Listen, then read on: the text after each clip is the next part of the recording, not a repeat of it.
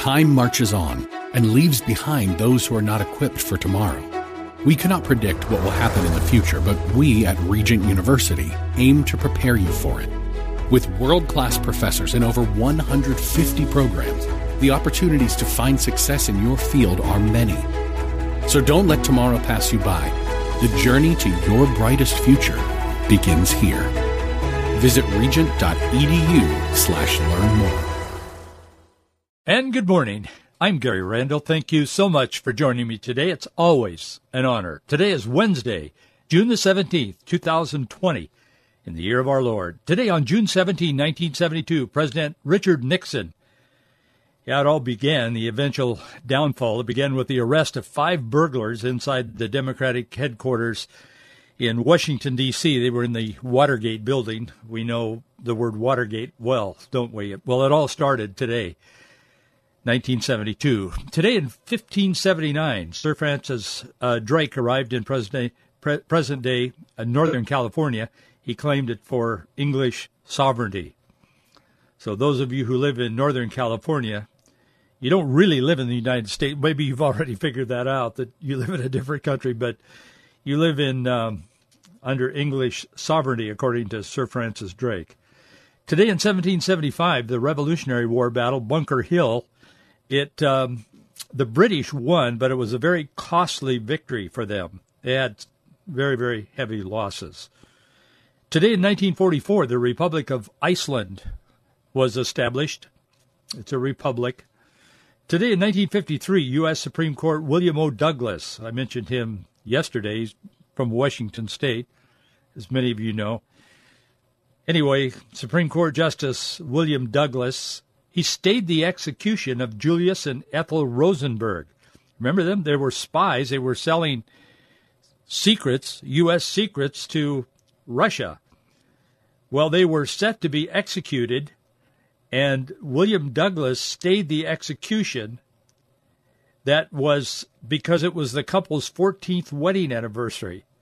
So he stayed the execution for a couple of days, and they were executed on June 19. Amazing. I wonder, I guess that was meaningful to Douglas. I wonder if it was to the Rosenbergs. Oh, great, we get to celebrate our wedding anniversary before we get put to death. I don't know. Today in 1963, the U.S. Supreme Court in Abington, Pennsylvania School District versus Schlempp, they struck down 8-1 rules requiring the recitation of the Lord's Prayer, requiring recitation of the Lord's Prayer or reading of biblical verses in public schools. I know to many children under 40, 1963 seems like centuries ago, but it doesn't seem like that long ago to me. The school districts were actually having kids recite the Lord's Prayer or reading Bible verses in public schools.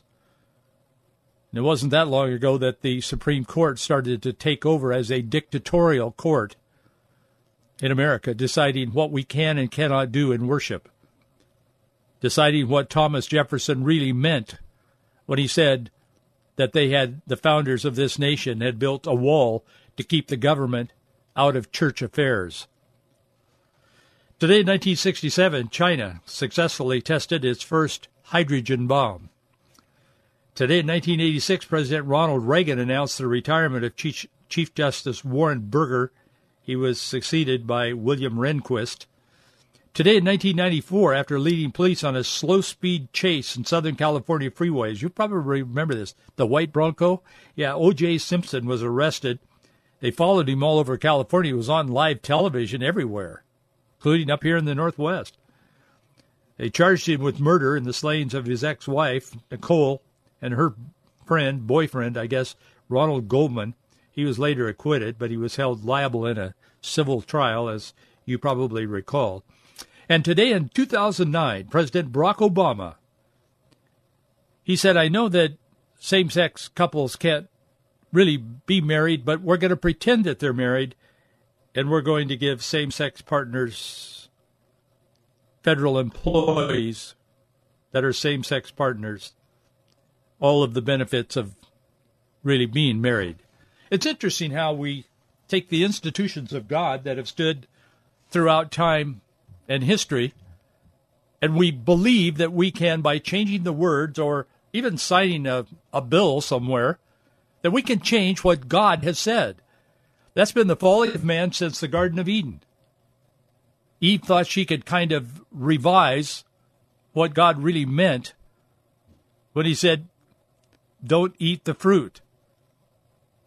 Even some of us simple people out here in middle America, as they say, we can understand that.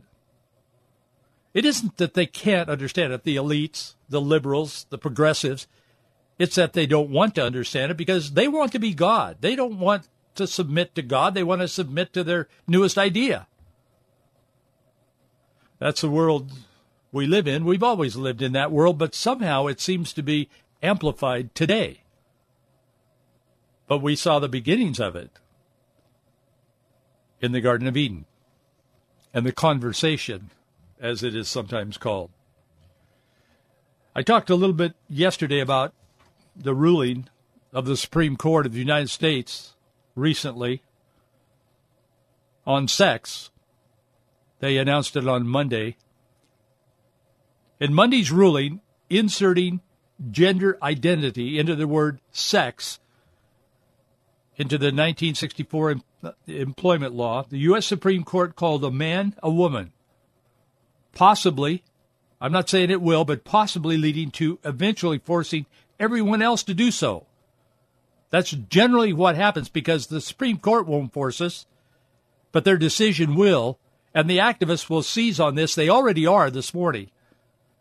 The legal eagles of the far left are already all over this.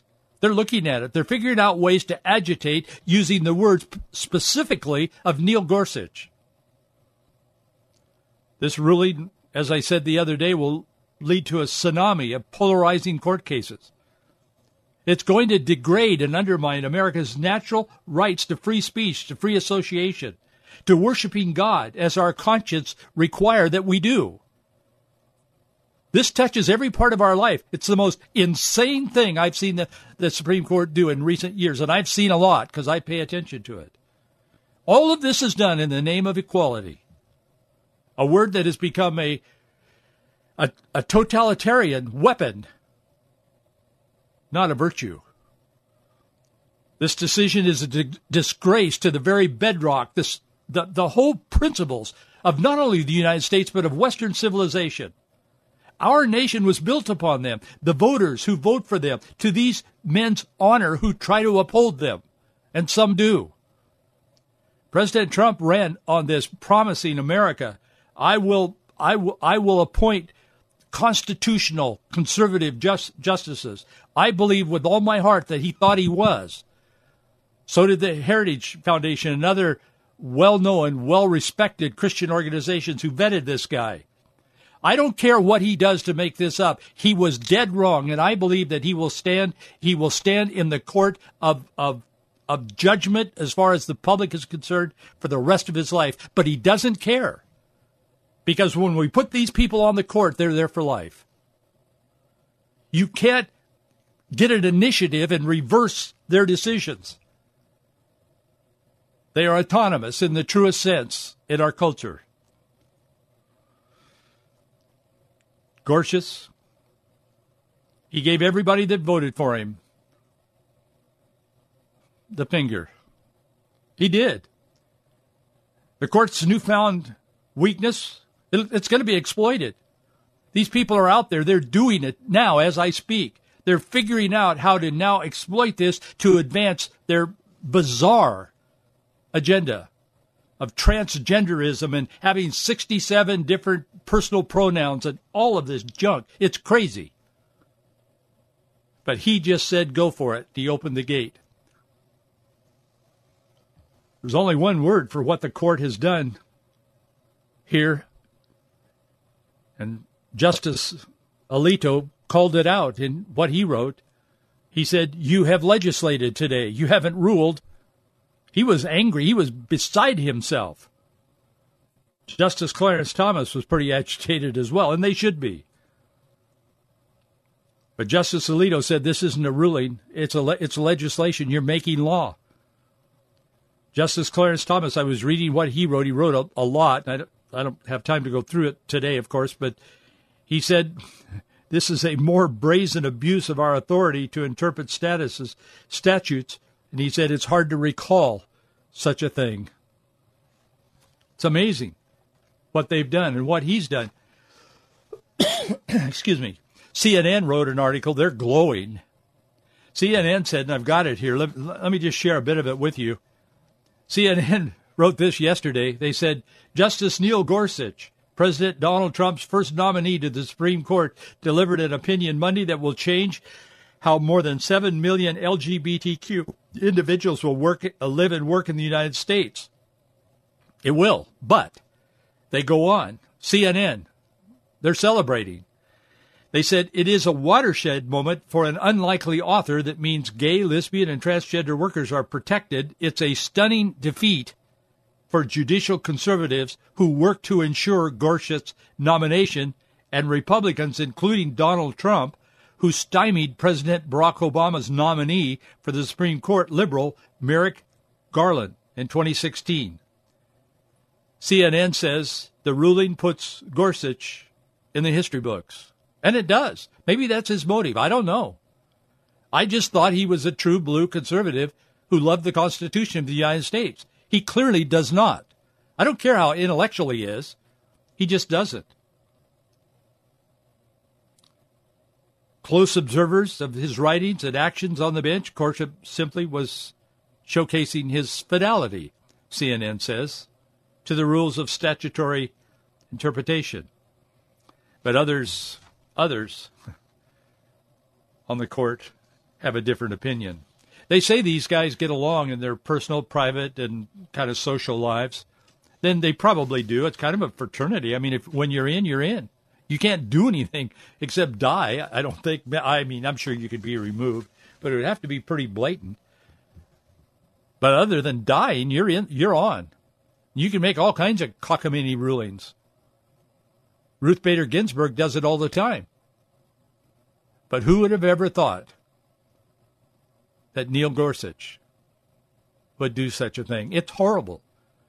The left is just beside that. They can't find the words to express their joy in what this is going to amount to. This is going to come down. It's going to come down to where it's going to impact public schools. There's going to be legal battles that are going to go on for years and years. This decision cements public school status as social enforcers and kind of like subsidizers of the far left politics. There can be no political legal defense against a teacher switching genders now right in front of the kids. They show up and say, "Hi, I'm Teacher Mary." Tomorrow they show up and, "Hi, I'm Teacher Jack." What are these kids to think? What are we doing to our children? They don't care. And now Gorsuch has jumped in the bus with these people. He's got to be smarter than that. There's no defense now for a teacher switching genders in front of his kids, putting boys in girls' locker rooms, sports, teaching preschoolers that Heather can have 2 or 3 mommies. Queer theory is being taught now in our schools. Now it's reigning in U.S. employment law. It means that it must also dominate all the institutions of higher education, unless they're religious. But public and private are going to be vulnerable to this. Religious schools, homeschool, now is becoming more and more a potential safe haven in my mind, and yet some of the religious schools are forsaking the very beliefs on which they were built and on which good, well-intentioned Christians built those schools, like Seattle Pacific University and others. It bothers me a lot, as you can probably notice, but we're talking about not only now, but we're talking about the next generation. We're talking about our children and our grandchildren. They're going to pay the price for this. They're going to go to school. Kids are going to be indoctrinated, and you say, "Oh, Gary, I mean, are you sure?" I'm absolutely sure. Kids are going to be indoctrinated to believe that it's awesome to have their penis cut off or their breast cut off. I talked about the story that that Tony Perkins published yesterday, it was heartbreaking, and I included it in what I published yesterday, so you could read it if you wanted to. It was heartbreaking, but it was very informative. It was well done. Tony Perkins is a good guy. He's a pastor, he's a father, and I think he's a grandfather. I don't know, but he's a good guy. But he wrote this, and it is heartbreaking how this girl is now saying, I was drawn into this, and I had my breast removed, and I took all of these blockers and all of this stuff, and now my life is ruined, and nobody cares. That's where we're headed. And these kinds of decisions are taking us there. So if you're a Christian and you're saying to your friends and your family, you know, I just don't think Christians should be involved in politics. Please don't send me that note in the mail, today at least. Wait till tomorrow. Boy, this bothers me. Righteously. It isn't personal. I've got to believe that God is going to address some of these issues in individuals' lives. To whom much is given, much is required. We seem to be destroying everything that's good, or trying to, and trying to embrace and elevate everything that's evil and destructive. And if I thought we knew what we were doing, some of these people at least, it would at least make some sense, but I wonder sometimes if they even have a clue or care.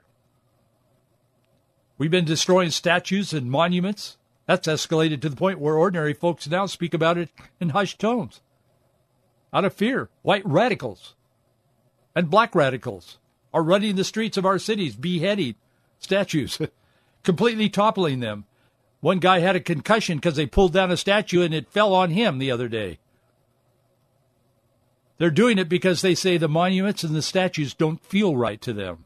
Christopher Columbus has been in the crosshairs for a long time, but did you know now that there's a petition in Boston to remove Abraham Lincoln? Yeah, the blacks have come up with a petition to remove Abraham Lincoln. I didn't believe that when I first saw it. I thought, no, there's something more to this story than that. But no, there is. I mean, that's it. There's calls to take down this statue of Abraham Lincoln in Boston Square Park, and they're growing. Why would they want Lincoln, the great emancipator, removed? Most of us understand why the angry actor John Wilkes Booth wanted him removed. But why would Tory Bullock, a black man that lives in Boston, want him removed? Well, Tory tells the media, he's getting a lot of media attention. He likes it a lot. You can tell. He said it's a statue that's supposed to represent freedom, but to me, it represents submissiveness. Well, why would it do that? Well, he said, it's kind of a statue that says, know your place, because that's where you belong. What he's referring to is this statue shows Abraham Lincoln standing, and it shows a slave in just a kind of a loincloth, and he's kneeling beside Lincoln, and he still has the chains on his arms, on his around his wrists, and Lincoln is kind of pointing in the distance, and he's standing there as someone that is to help or emancipate the slave. And this kid, I don't know how old he is. He looks like, I saw pictures of him, this Tory Bullock. He looks, I don't know, 30, 25, 30. He said, I used to drive by this every day. He said, or come by it with my mother or whatever. And he said, I always felt bad when I saw this, because the slave is kneeling beside Lincoln. Does anybody know why that statue is there? Does anybody know why it was first placed there? Well, I do. I took 5 minutes yesterday and looked this up. It's not like it takes a great amount of intelligence to do it. Even I can do it. Yeah, I looked it up. Here's the deal on that statue. I mean, just for your information, I know most of you listening today don't live in Boston, but you live in America. The memorial statue was designed and sculpted by a man named Thomas Ball. It was erected in 1876. The funding drive for the monument began, according to newspaper articles at the time and to the Parks Bureau. The funding drive began with a $5 donation by a former slave, Charlotte Scott of Virginia. Charlotte, at the time, was living with the family of her former master in Marietta, Ohio. People began to hear about her $5 donation. The Western Sanitary Commission, it sounds like a garbage company, I don't know what it was, but what they say it was is a St. Louis-based volunteer war relief agency. It's called the Western Sanitary Commission. They heard about it, so they got all of their members involved who were former slaves, and they began to raise money. And all of these former slaves got enthused about it. You know how things catch on and say, man, this is a great idea. I'm going to put $5 into this or whatever. And they raised $20,000, and the people kept giving. They ended up setting the goal higher, and they ended up with $50,000 a long time ago. According to the National Park Service, the monument was paid for solely, 100%, by former slaves. Now, about the sculptor, Thomas Ball. He was one of the best-known, most celebrated sculptors in America at the time. He was also a very accomplished musician, a painter, and he was a white guy, but he was commissioned by former slaves who wanted the best representation of what they had just experienced, expressed in a way that they could explain the joy and the gratitude that they were experiencing from the great emancipation they had just experienced. It's kind of like when you get saved. You just want to tell somebody, the Lord is good. I mean, that's how they felt. And they hired Ball to sculpt this statue. There's conflicting claims that this statue was really a replica of Freedman's Memorial in D.C. and was donated to Boston 1879. But the people in Boston, I talked to them yesterday, people in Boston, they say, no. No, there's all kinds of newspaper articles and everything about this. That's how it happened. The slaves gave their money, Ball created it, and it has been copied. But back to Mr. Bullock, who doesn't feel good about the statue when he drives by. He now has 7,000 signers on his petition. I would dare say they're probably not all black. I would dare say, I don't know this, I didn't see the petition, but I would bet that a lot of them are just wide-eyed people who want to feel good about themselves and do something meaningful. And if Lincoln's bad, let's get rid of him. They're uninformed. They don't even know what they're doing. WCVB, Channel 5, it's the ABC affiliate in Boston, they're reporting that the Boston mayor, this Marty Walsh, is willing to talk with Mr. Bullock about removing the statue. Walsh's office told the TV reporters that the mayor is, quote, interested in recommissioning the statue into one that recognizes equality. But the people that were emancipated feel like this did represent equality. That's why they commissioned it with their $5 donations to have it sculpted and placed. They look it in the face, they wash their hands, and they tell themselves, if we tear down one more statue, one more monument, everything will be better. Pilate didn't know the truth. Just minutes before he was to have Jesus Christ crucified, he looked at Jesus and said, what is truth? He didn't even know the truth when he looked it right in the face. Jesus is the truth, the way, the life.